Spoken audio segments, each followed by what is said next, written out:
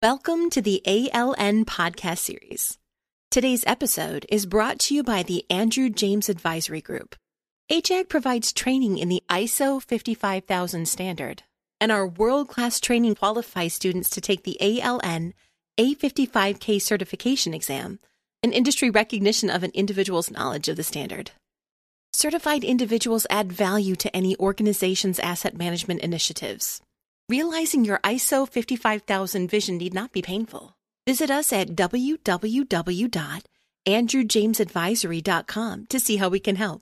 Now, enjoy the podcast.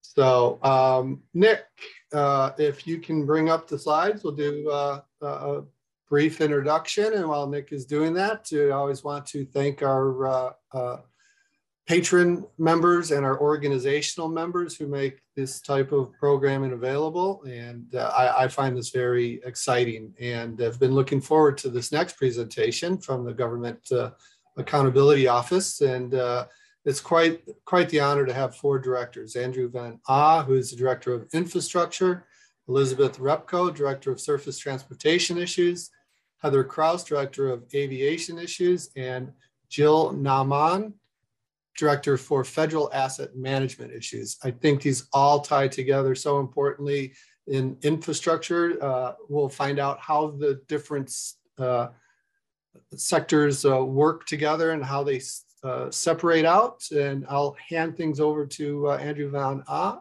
and we can stop sharing those slides. And Andrew, you have the ability to share slides, or if you would like us to share them, we can do that.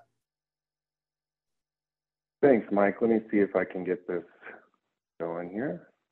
Yes. That's showing up. If we see it. And okay.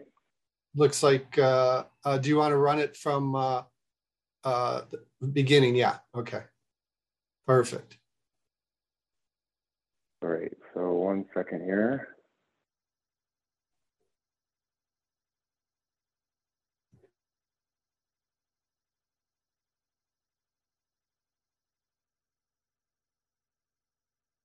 Okay, I'm gonna go back now. Maybe I can't control these very well.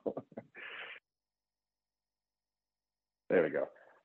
Thanks, Mike, for inviting us to join you all today. I appreciate the opportunity to engage with you all on the work we do around infrastructure.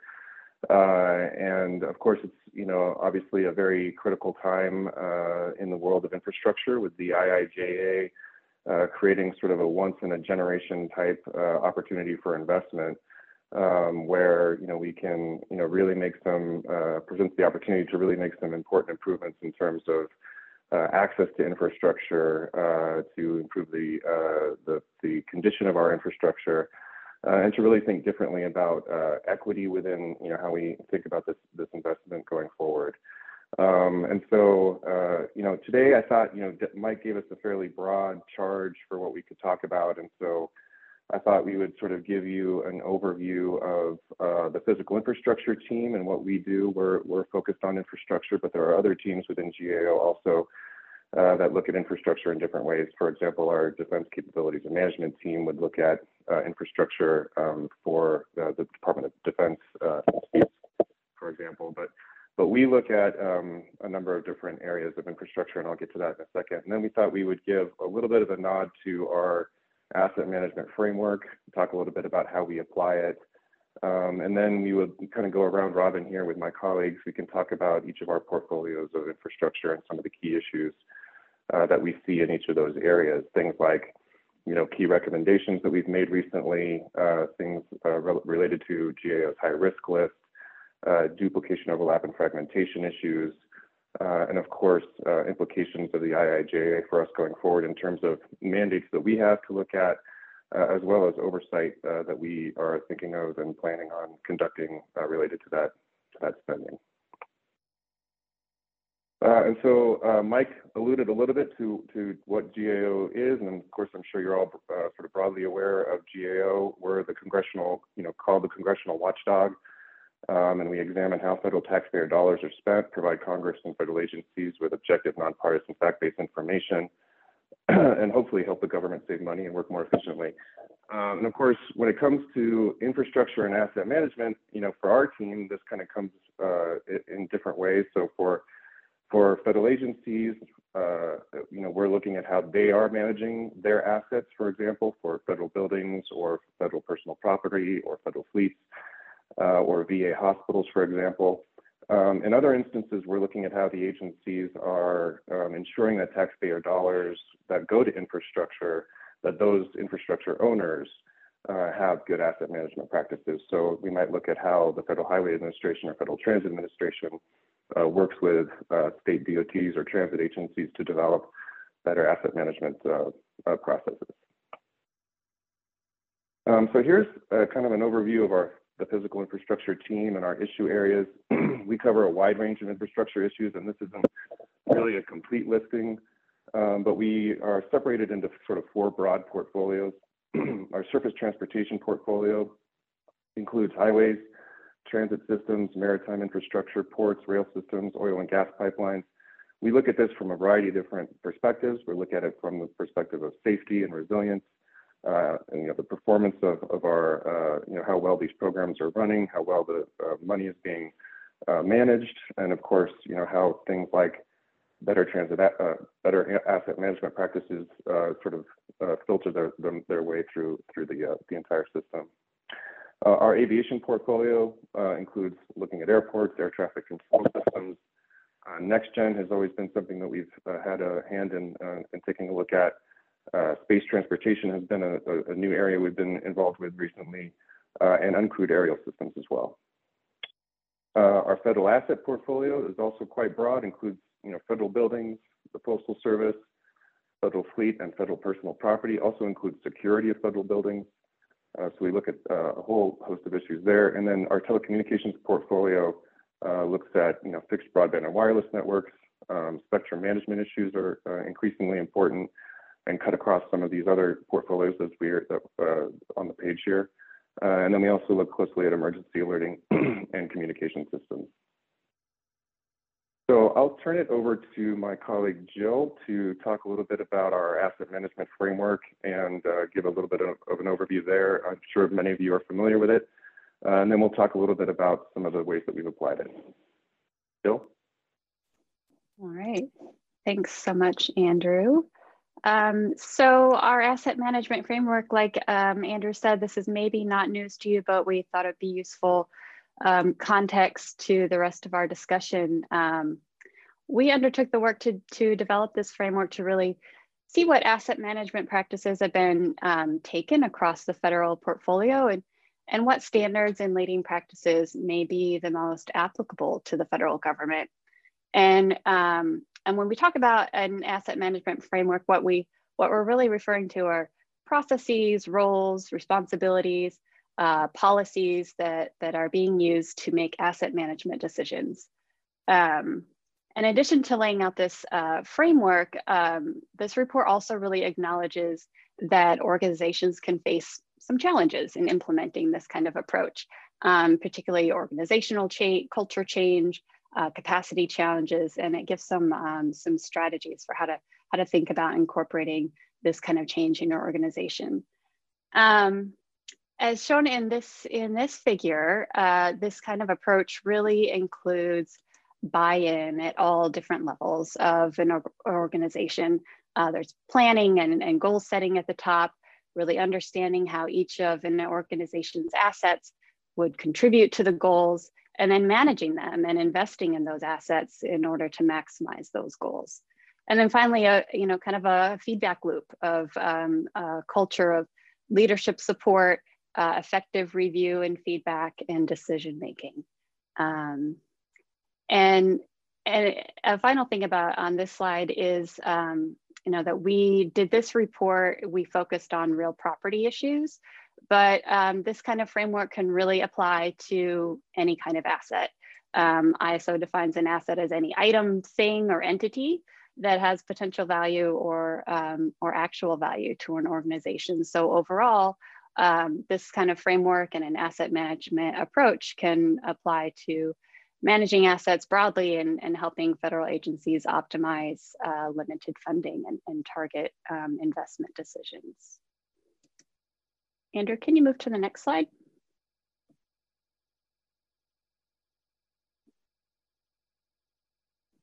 I'm trying to, Joe. Yeah. Whoops. Oh, went too far. All right. So in this slide, this shows the 6 key characteristics of our asset management framework. And we developed this framework and these characteristics through a number of in-depth interviews with experts and organizations. We reviewed the ISO 55000 standards, other leading practices and literature, and pulled information from all that together to create these 6 characteristics. So I'll go through them briefly. The first one is formal policies and plans. And what we mean by this is that these kinds of plans can really help agencies take a more strategic approach in asset management decision-making. And the things that you would expect to see in formal policies and plans are roles and responsibilities, resources required to implement the plans, potential obstacles, and strategies to address them. The next is maximizing the portfolio's value. And by this, we mean prioritizing investments to help target resources towards assets that will provide the greatest value to the agency in meeting its mission and objectives. And this can mean, for example, a scoring process for prioritizing projects based on things like the risk that an asset poses to the agency's operations, the condition of the asset, the cost or the impact of the project. Next is maintaining leadership support. And we heard this loud and clear from the experts that we interviewed in developing this framework, that this is vital to this kind of framework and approach being successful. Also, it's challenging to balance, incorporating this kind of approach in an organization that may take time to really develop and incorporate. And it's hard to balance that against short-term infrastructure investment needs that might come up. Next is using quality data, and this includes collecting accurate data elements that could be things like the age and location of assets, how well the asset's performing, replacement value, and how important or critical the asset is to the agency's mission.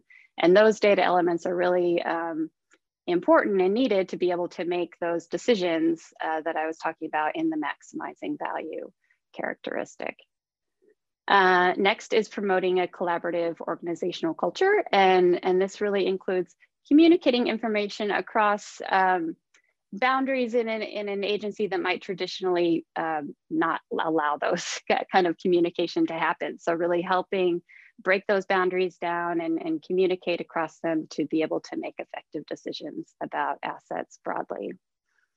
And the last one is evaluating and improving asset management practices. So as I was saying at the beginning, this kind of continuous feedback loop of evaluating the framework, implementing needed changes, making sure that it really still reflects the organization's goals that that's trying to achieve, and making sure that it is helping the agency optimize the value of the assets.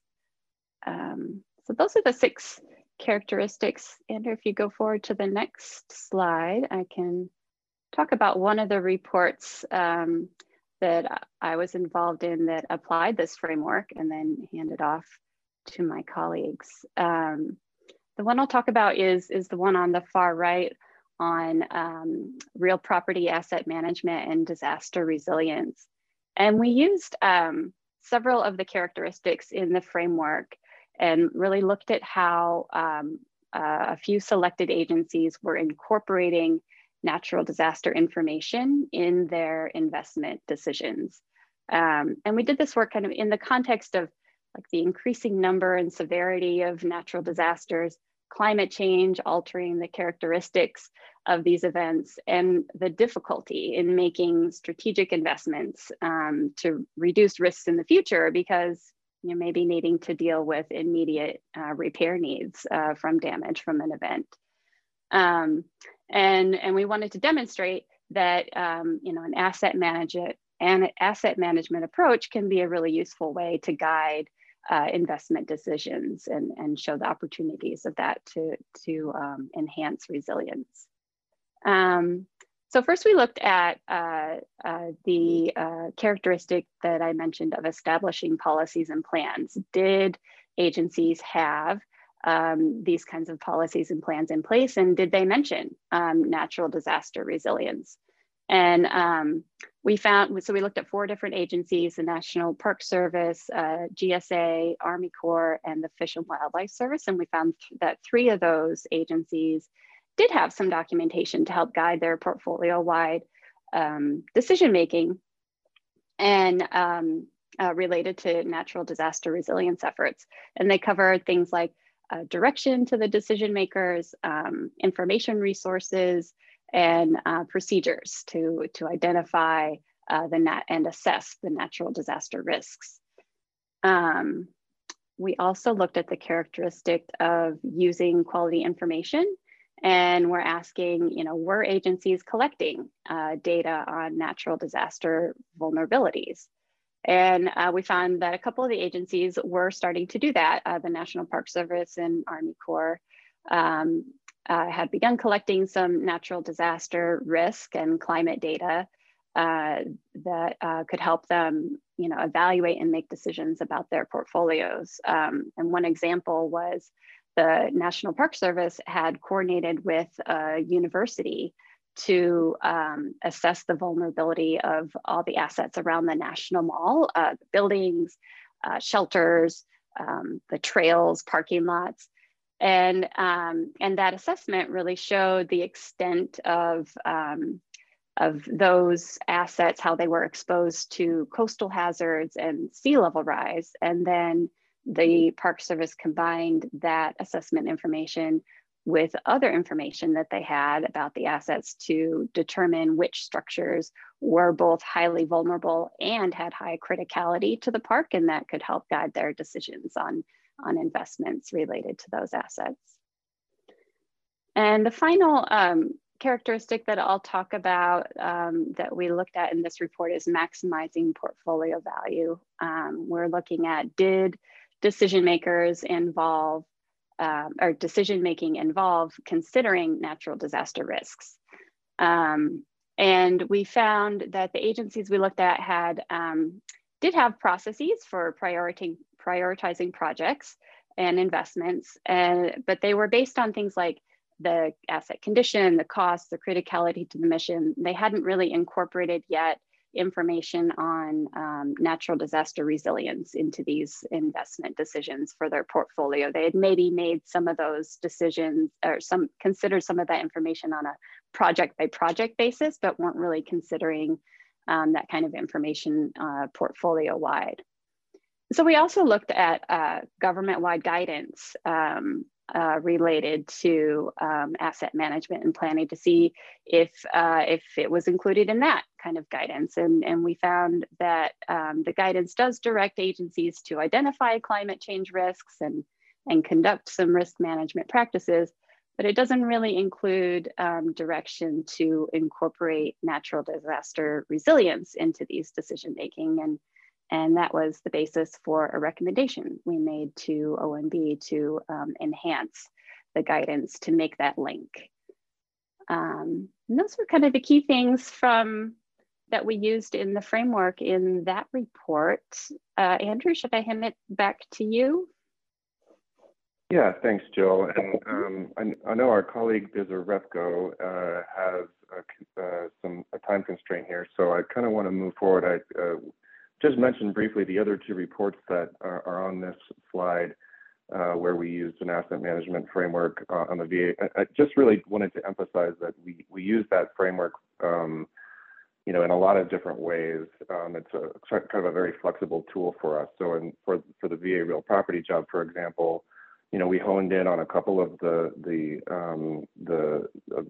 parts of the framework in order to sort of answer the question. Our congressional clients were concerned that There was many offices involved. Perhaps there needed to be a reorganization around this, and so we really looked at the parts of it related to leadership, support, as well as creating a collaborative environment in that report, and applied those criteria to what we saw in terms of how the different offices communicated, how they identified their roles and responsibilities related to asset management more broadly. And on the transit asset management report, we combined the asset management framework with a whole host of other criteria. So it's not the sort of the be all end all of what we use in this regard. So, we brought in program management criteria, we brought in performance management criteria, we brought in specific criteria to managing transit assets that exist in other forums, and used that collectively and holistically to try to evaluate how FTA was trying to evaluate the plans that transit agencies had in terms of their new asset management plans. But with that, we can come back to that later. We'll move on to just kind of talking about our portfolios broadly and some of the key issues. And I'll turn it over to Bizza, since she's got about just a few minutes before she has to sign off. Bizza, are you there? I am. Can you hear me? Okay, good. Been having some microphone problems, so it's working well. So thanks, Andrew. My name is Bizza Repko, and I work on Surface Transportation, Director of Surface Transportation Issues and PI. And what we just wanted to do is kind of walk through the way that asset management can intersect with our various portfolios. And so in the surface transportation world, the idea of asset management, some of the things we were talking about, like strategic planning or performance management, certainly intersects with my area of work, whether you're thinking about something like the condition of assets, something like pavement or bridges on the national highway system, or you're thinking about private assets like the railroads. And when you talk to FHWA, or when they talk about asset management, they'll talk about two things, sort of like prioritizing number one, prioritize what we need to do now and plan for it. And number two, what we need to do in the future. So I'm just kind of organize myself around that as well. So some of the things that they need to plan and organize now. So several years ago, the Congress passed a requirement for the states to develop transportation asset management plans for the national highway system. And those plans need to include pavement, and they need to include bridges. They're encouraged to include more, and also encouraged to include more than just the national highway system. But they need to be plans that have things like a summary of the assets, explanation of the conditions of the assets, performance measures and gap analysis, and things like life cycle analysis. And our ongoing or recently completed work related to these areas really demonstrates, it dovetails nicely with what Jill was talking about. It really demonstrates the importance of the need for leadership, and also the importance for performance management and making data-driven decisions. We've made several recommendations in this area. I mean, essentially, the states can't really know where they're going if they don't know where they are. And so we have recommendations, related to them completing this performance management process. And it's something that feeds into our high-risk work that looks at the funding of the nation's surface transportation system. I think secondly, looking forward to where we're going, I think there's a couple things in the IIJA that are really interesting in terms of the perspective of a forward look for asset management. And one of them is building into the legislation a definition of resilience. It is a definition of how you build resilience for climate risks and also for the risks of natural disasters, very similar to what Jill talked about. Maybe there needs to be more of that in the real property area. It also has some funding streams to help states address resilience. And part of the reason I bring this up is because that dovetails with another high risk area that the GAO has, which is the funding, the federal fiscal, that's not easy to say, the federal fiscal exposure to climate change.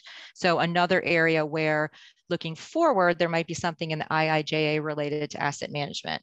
There's also several additional areas that Andrew was sort of flagging before for us to continue to do work in areas that would be part of asset management within the IIJA, such as the use of discretionary grants, how there's equity in planning, and also planning of the electric vehicle infrastructure. So lots of different ways that we're going to interface with this topic in the future with work that we're doing. So that's a little overview of surface transportation. With that, I will turn it to Heather to talk about aviation. Great, thanks, Biza. Assume you can hear me, I'm lighting up. Yeah, I oversee our civil aviation work. Appreciate the opportunity. I mean, in the area of aviation, as Andrew mentioned early on, we do work looking at NextGen and FAA's efforts to modernize the air traffic control system.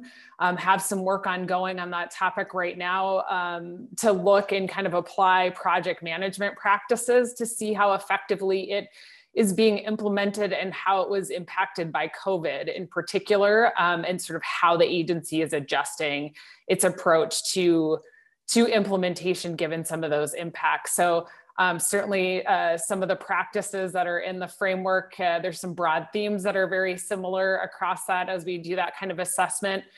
So you can look forward to seeing some of that work in the future. I would say in terms of assets in the aviation realm, I mean, we do a lot of work looking at airports and airport funding and financing.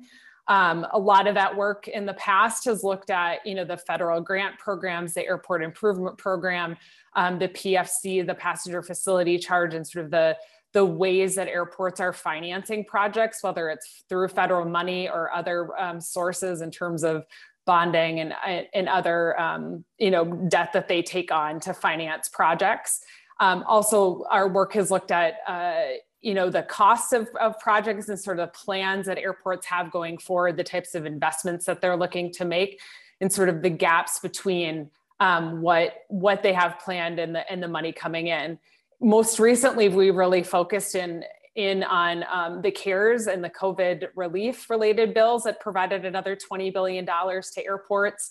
On top of that, obviously, as Biza mentioned, the IIJA did have another $25 billion to FAA, 15 billion of that going to AIP discretionary or formula projects, 5 billion going to a discretionary grant program for airport terminal development projects, which would be a new program for FAA, as well as another 5 billion to FAA facilities and equipment, and basically upgrading air traffic control facilities.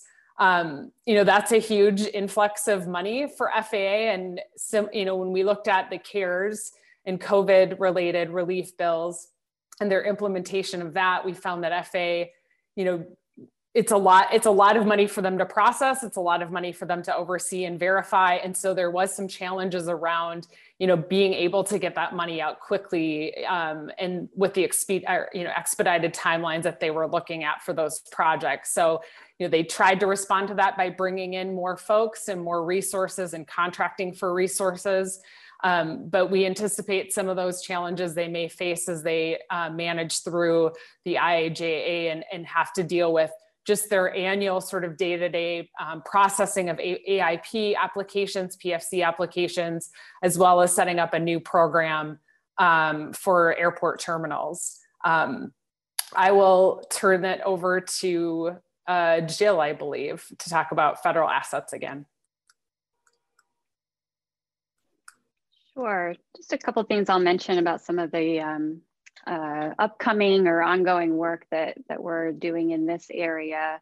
Biza mentioned our high risk work, and managing federal real property is a high risk area that we have, and data reliability is a key part of that high risk area.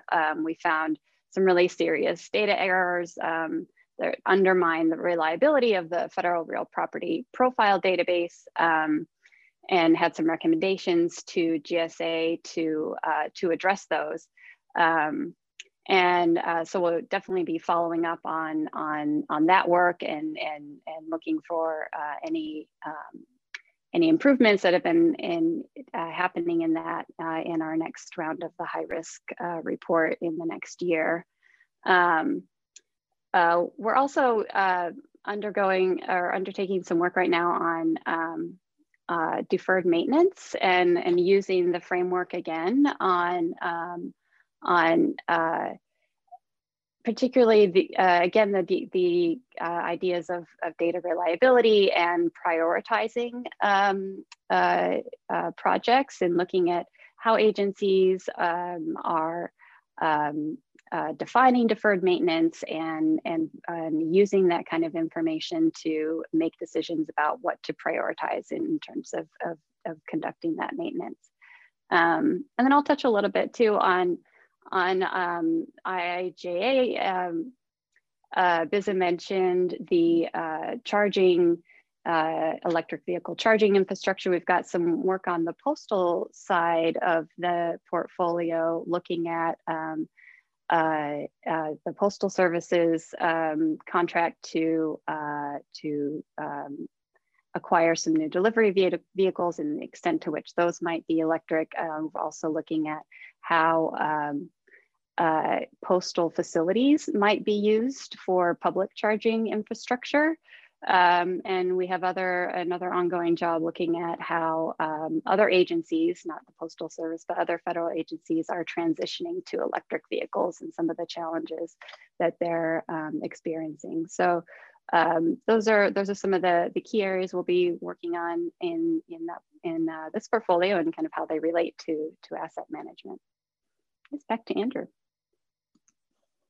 Yeah, and I'll just touch on telecommunications a little bit, Mike, and then we can open it up for discussion and questions. So within the telecommunications portfolio, of course, this is largely private infrastructure we're talking about when it comes to telecommunications networks, but we're also looking at how the federal government manages spectrum within federal agency uses of spectrum. And so a couple of the big things that come out of this that are sort of connected to the asset management framework, where we don't necessarily apply it directly, but it's nonetheless sort of within the same realm, right? It's things like, are we going through a data-driven kind of process to understand where our needs are? So we had a number of recommendations around broadband mapping and had some recent reports about FCC's efforts to improve those maps. So that we know where we need to be putting our investment going forward. The other big area that's sort of related is, again, going to that creating a culture of coordination and within both the broadband side of things as well as the federal spectrum management side of things. So we've looked very closely at how FCC, NTIA within the Department of Commerce, and RUS within the Department of Agriculture have tried to work together to understand where each of their respective programs that can fund broadband infrastructure, where they're putting that money, what kind of assets are going out there, what kind of speeds they're looking at, what kind of technologies they're considering, and how well that coordinated effort is working to sort of achieve the goals of those respective programs.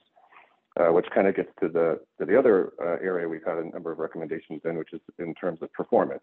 So whether FCC actually has good data and understanding of how well these investments are meeting its goals to bring broadband to universal broadband to all Americans.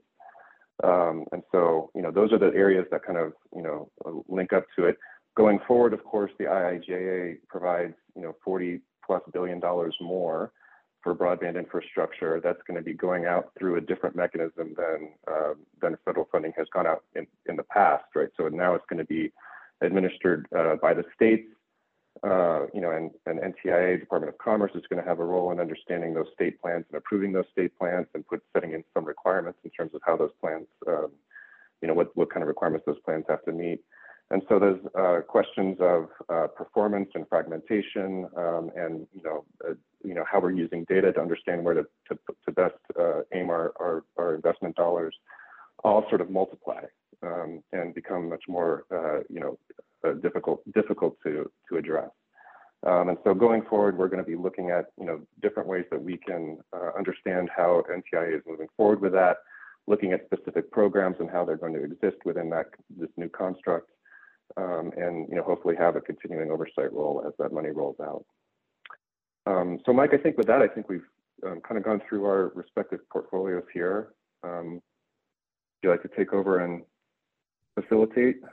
Yes, but first of all, okay. Great. That is so many things. First of all, Jill, thank you for emphasizing the framework.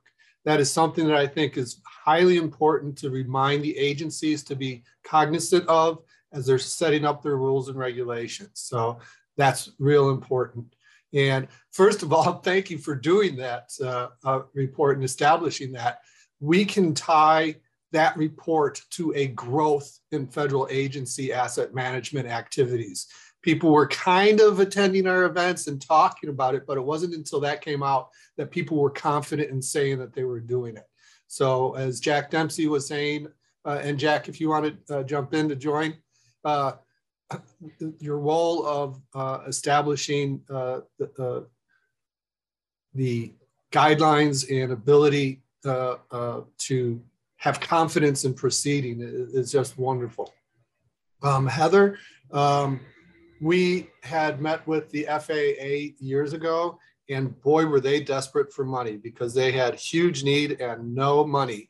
And I hope there are things that a structured approach to asset management can help them with in order to use those desperately needed funds before they expire. So I know you can't influence that part, that you're just kind of there to watch to see how things go, but we'll reach out to our colleagues there and see what information we can be guiding towards them. And then Andrew, earlier today, we had an amazing presentation by the Michigan Infrastructure Council. And if there's going to be any look at how states are using federal money for their infrastructure, keep an eye on Michigan. They are head and shoulders above everybody else. I'll make a connection. I'll share you the links.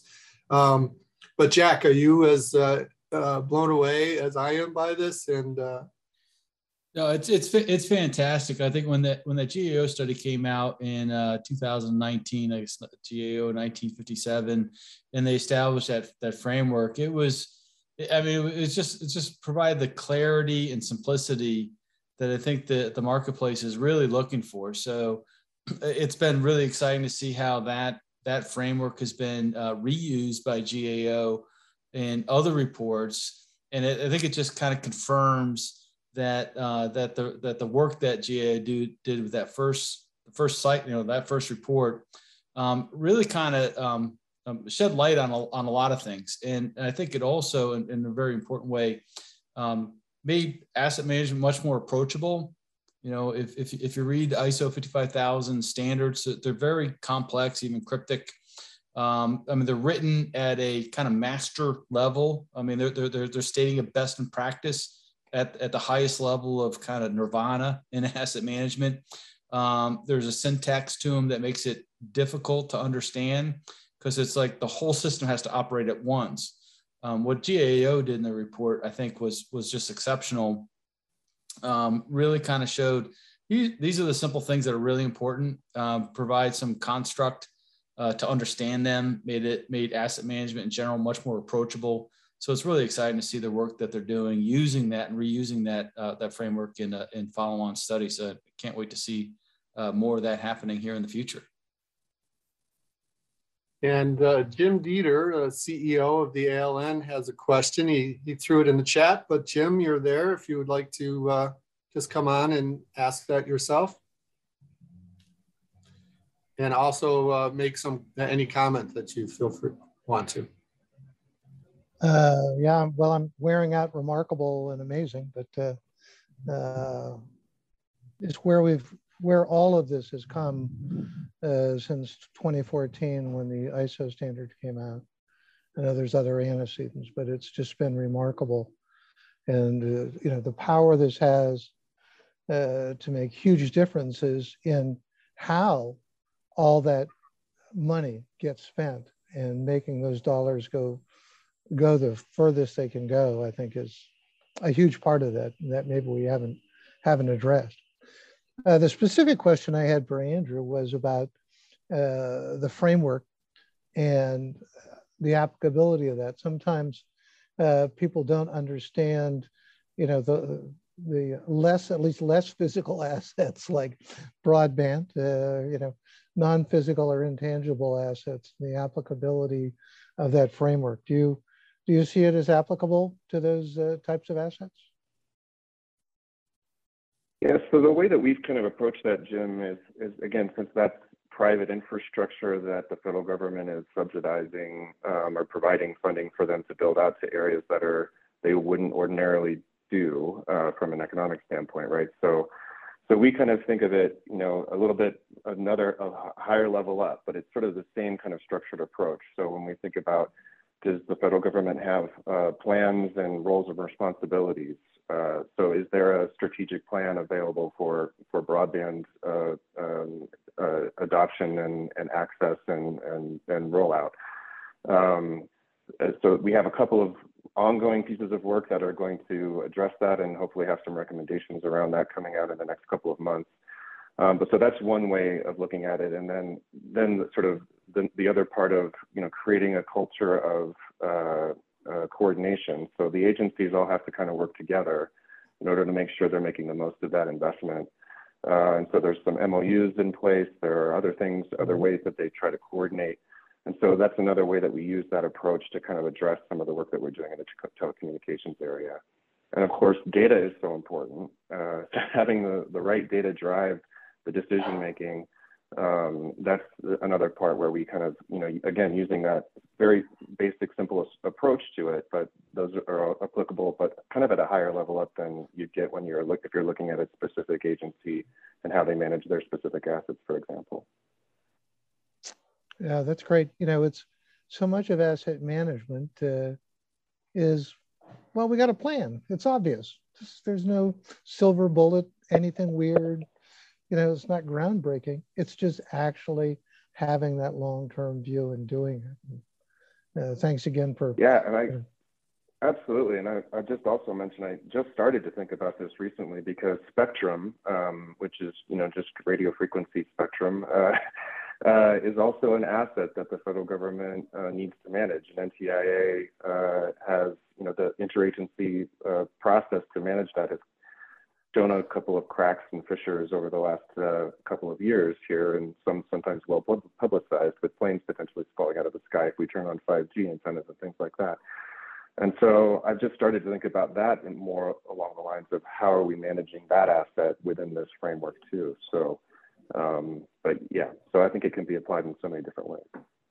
Just one last thought is, in the Michigan panel, we got into a discussion that's near and dear to my heart. We have a standard that we promoted through ASTM on, it's an asset taxonomy that, you know, in a fairly short document just talks about different asset types, from physical assets to non-physical assets.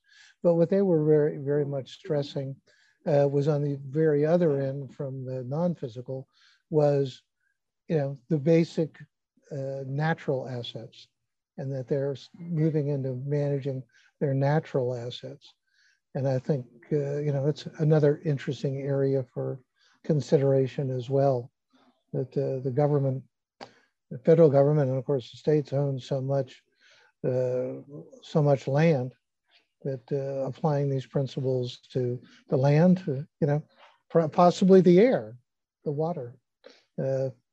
And I used to work for companies that manage satellites for the government. So space is one of those areas too we should be thinking about how we manage it. So lots to do. So yeah, Jim mentioned something that I'd like to ask, and I don't know rules and regulations, so I don't want to ask anything that's untoward. Let me know if it's not appropriate. But from what I understand, you are tasked to review the IIJA expenditures. So that work will be coming after the fact. But are there measurements and discussions that you're having with any of the agencies that help them understand what you will be measuring? Or are they just on their own to look at the reports? You know, they're there and publicly available, so they should be looking at them. What is that process, and how can, just what is that process? Is there any way to help them or influence them with their measurements? Yeah, so just to clarify, I mean, we don't have a charge necessarily to oversee all of those funds or to do anything in particular. We have some 25 26, 27, I can't remember the last number of mandates in that bill to look at various aspects of how, we have 2 mandates to look at how equity will be, considered, for example. But so it is hard to kind of get at your question, Mike. I guess in some ways what we'll be doing, for example, like we have some work going on looking at NTIA's new programs related to broadband. And so we start by looking at, well, how are you setting up your performance measures? How are you setting up your, where you want to make those investments? How are you considering some of the same things along the lines of that, of the framework? And so we kind of try to get in there on an early when we have the opportunity to sort of give them an idea of like, here's how to set up the program well to begin with, or what we will be looking for later. Give them that kind of a heads up. Jill or Heather, do you want to weigh in on that? I mean, just to add, along the lines of what Andrew, what you're saying, I think, we have had some discussions with, say, prior work related to discretionary grants and sort of the need for more transparency on some of those decisions. And so the IIJA has a number of new discretionary grant programs that they are looking to set up. And so just encouraging the agency to look at some of the things we found and ways that they might want to think through setting up those programs to avoid us coming in later and sort of coming up with the same findings as we have in the past. So that is something we try to do as well. Jill, is there any comment you'd like to make on that? I was kind of spared the IIJA mandates in the federal asset management portfolio, so nothing else to add. Okay.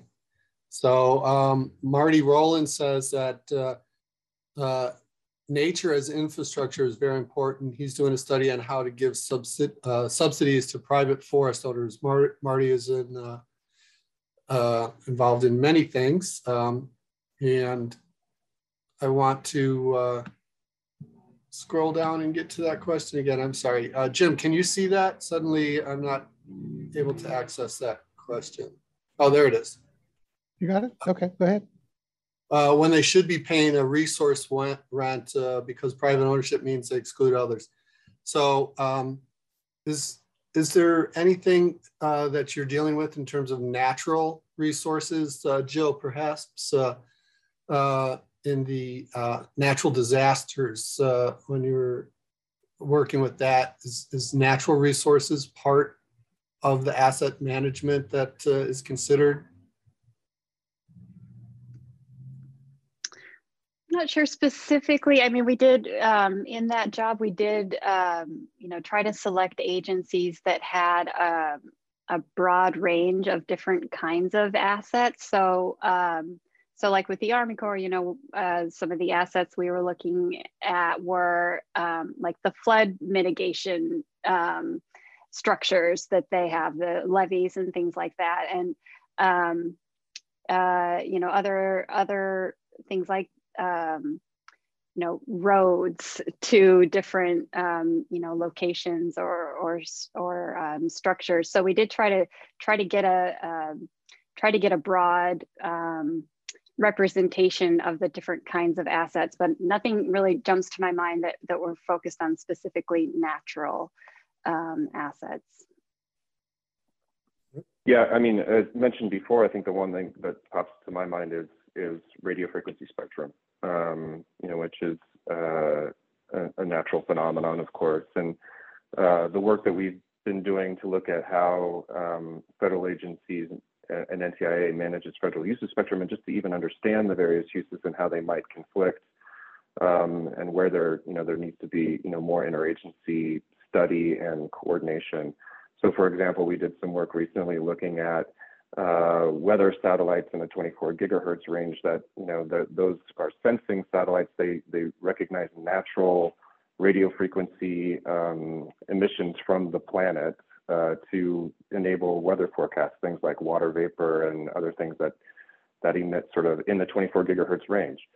So when FCC auctions off licenses to turn on 5G satellites in the 24 adjacent bands, there's the potential to interfere with those satellite's ability to sense those signals. And so, that gets again into all of the various things that are involved in looking at the framework, right? What's the leadership on this? What data do we have to inform our decision making?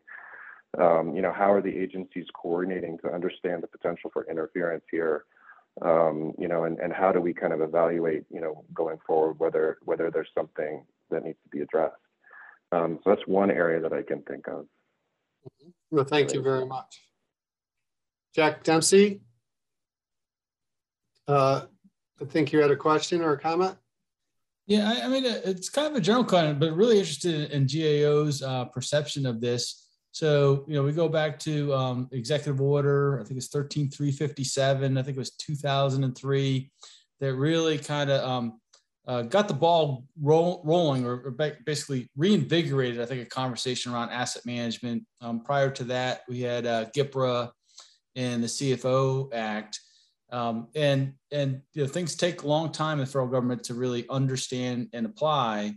So there's been a progression thing that's been going on here, but would really be interested in GAO's insights on what are they seeing? I mean, the executive branch is responding to laws and regulations. They want to do the right thing. Everybody wants to do the right thing here. But how is Congress's understanding of asset management evolving? And I guess what are kind of a two-sided question. What's making sense to them, and where are the opportunities you think where asset management can kind of continue to fill this void in terms of understanding how the government works and how it adds value? Heather, you haven't been on the spot too often. Let's put you on the spot. Yeah, great. Probably the one that Jill's probably in a better position, but I can certainly try. I think the sense, kind of focusing in on FAA, right? There's in that area, you have the modernization effort as well as existing systems that continue to have to operate as more things come online, as well as thinking about backup. And so I think, there is interest in finding out how to most efficiently manage and use the limited resources that are needed to most effectively, roll out those new programs to get the benefits that they're thinking with modernizing the air traffic control system. So I think there is, interest in finding ways to more effectively manage for federal agencies to more effectively manage their programs. I don't know if Jill or Andrew have more specific thoughts in their portfolios. Yeah, absolutely. I think there's been more of an understanding of what agencies are up against in terms of some of their assets. Yeah, and Congress wanting to kind of get their hands around it, like something like, how do we want to try to fix this problem. How do we fix it? It's not just more money necessarily, right? It's practices and policies and other things that the agencies have to have in place. But I think about, some of the work that we get, and we had a lot of interest around inland waterways infrastructure, for example, and just sort of trying to understand what state it really is in. Like it's the state of disrepair is, kind of beyond what you can really, put your arms around, right? So it's a long-term prospect to really get assets into a state of good repair in some cases.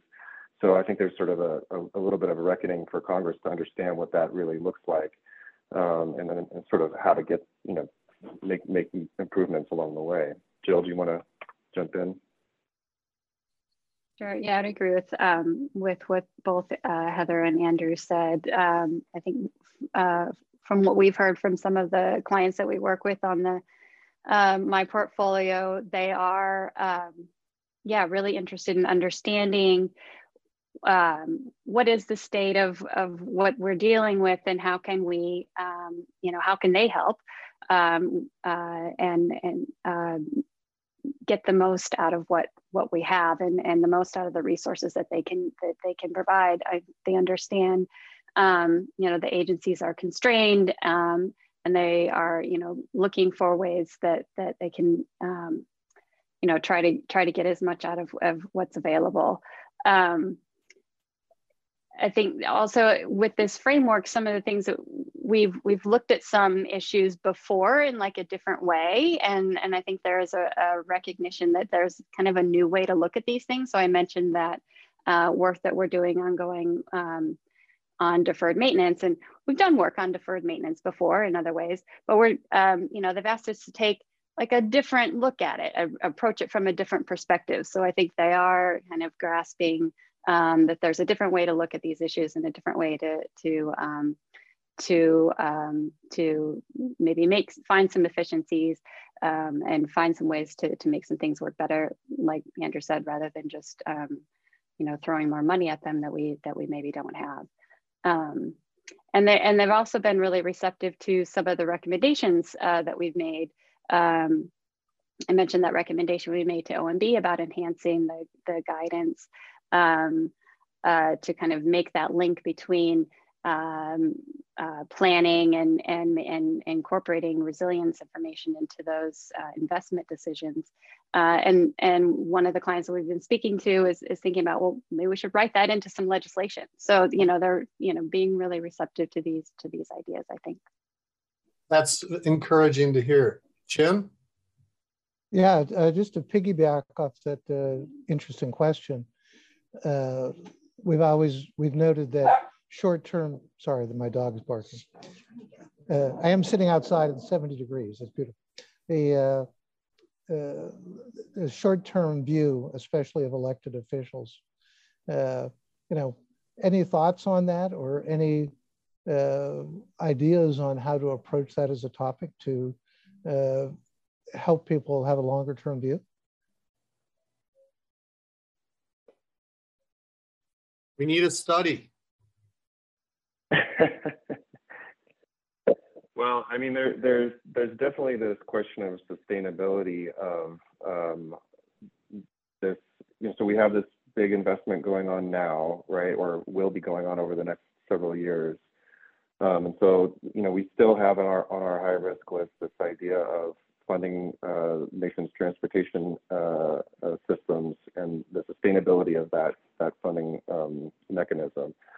The same is true in telecommunications as well, just in terms of, you know, we're building out all this infrastructure, but then what happens, you know, 5 years from now, do we have the money to maintain it? Are people using it? Is it, you know, is there, you know, are we following through in a sustainable manner to make sure that infrastructure is, you know, leading to benefits that we hope that it would?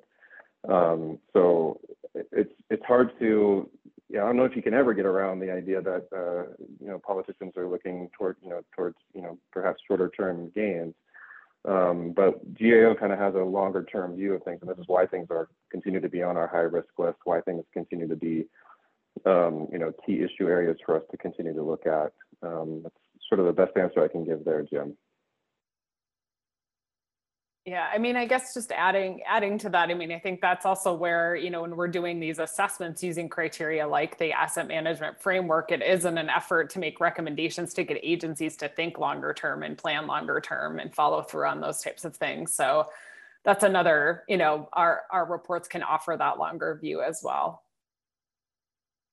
We do know that the Federal Transit Administration is advanced in its asset management understanding. I don't know how they got the wording into MAP 21 to require an asset management plan in order to receive funding, but which legislator do I have to ask to have you do a study on whether that is effective? Because I think that would be a really powerful thing. I think more agencies would start requiring that. And I'm, you know, personally hoping that they figure out a way to put that into the rules and regulations, because if we give people money, they should tell us what they're going to be using it for. It's pretty simple. We actually did a study on that, Mike. It was one of the reports that I was on that slide earlier, where we, the transportation we looked at how one? that was being rolled out. Yeah, okay. that was FTA's efforts to you know, to improve transit asset management across the board, and with that authority that you just mentioned. And so we have some recommendations that are still open there in terms of having them have a continuous improvement process related to that. There were some things like different investment scenario tools that they weren't requiring agencies to use because they didn't want to burden smaller agencies, but we felt like there's still some opportunities there in smaller agencies. That's why you would give them the tools so that they were able to do something like that without a large expense of a consultant or something like that. And so we have a few recommendations related to that, and that we will continue to follow up with. That is the perfect way to cap this excellent presentation. Thank you, all of you. And I'll reach out and thank BIZA also. This has been a wonderful cap to our day. And thank you for your efforts. I didn't know about the Government Accountability Office until I joined the Asset Leadership Network, and now it's my favorite federal agency. So thank you for what you do. Jack Dempsey, thanks for giving perspective on this, and the National Academy of Sciences Board on Infrastructure and Constructed Environment. Jim, thanks for getting this whole ball rolling. And Nick, thanks for being our Director of Technology. And if you could, we'd like to thank our organizational members. Well, tomorrow, tomorrow's not going to be as crazy as today. We only have 2 panels. One is on transportation, and the Learning from International Infrastructure Asset Leadership Success, I think, is going to be really exciting. We've got quite a lineup for that. And then our patron members, including Definitive Logic, where Jack is the director. Thank you so much for your support. It's the first time we get to directly thank a patron sponsor. Thank you. And our organizational members, the heartbeat of our organization. And it's growing, so that's nice. And in addition to our program tomorrow, on Thursday at 3 is going to be with Michael Demers, who is now with Grant Thornton, but was with the Missouri Department of Transportation, and he brings a great understanding of the link between state and federal government. So appreciate all of the participants, the attendees who were here. Thanks for joining us. And again, thanks to the GAO. You do spectacular work. Anything we can do to help herald what you're doing, let us know. We hope you enjoyed our podcast, and we would like to thank the Andrew James Advisory Group for their sponsorship. For more information about AJAG and their services, please visit www.andrewjamesadvisory.com or email info@andrewjamesadvisory.com.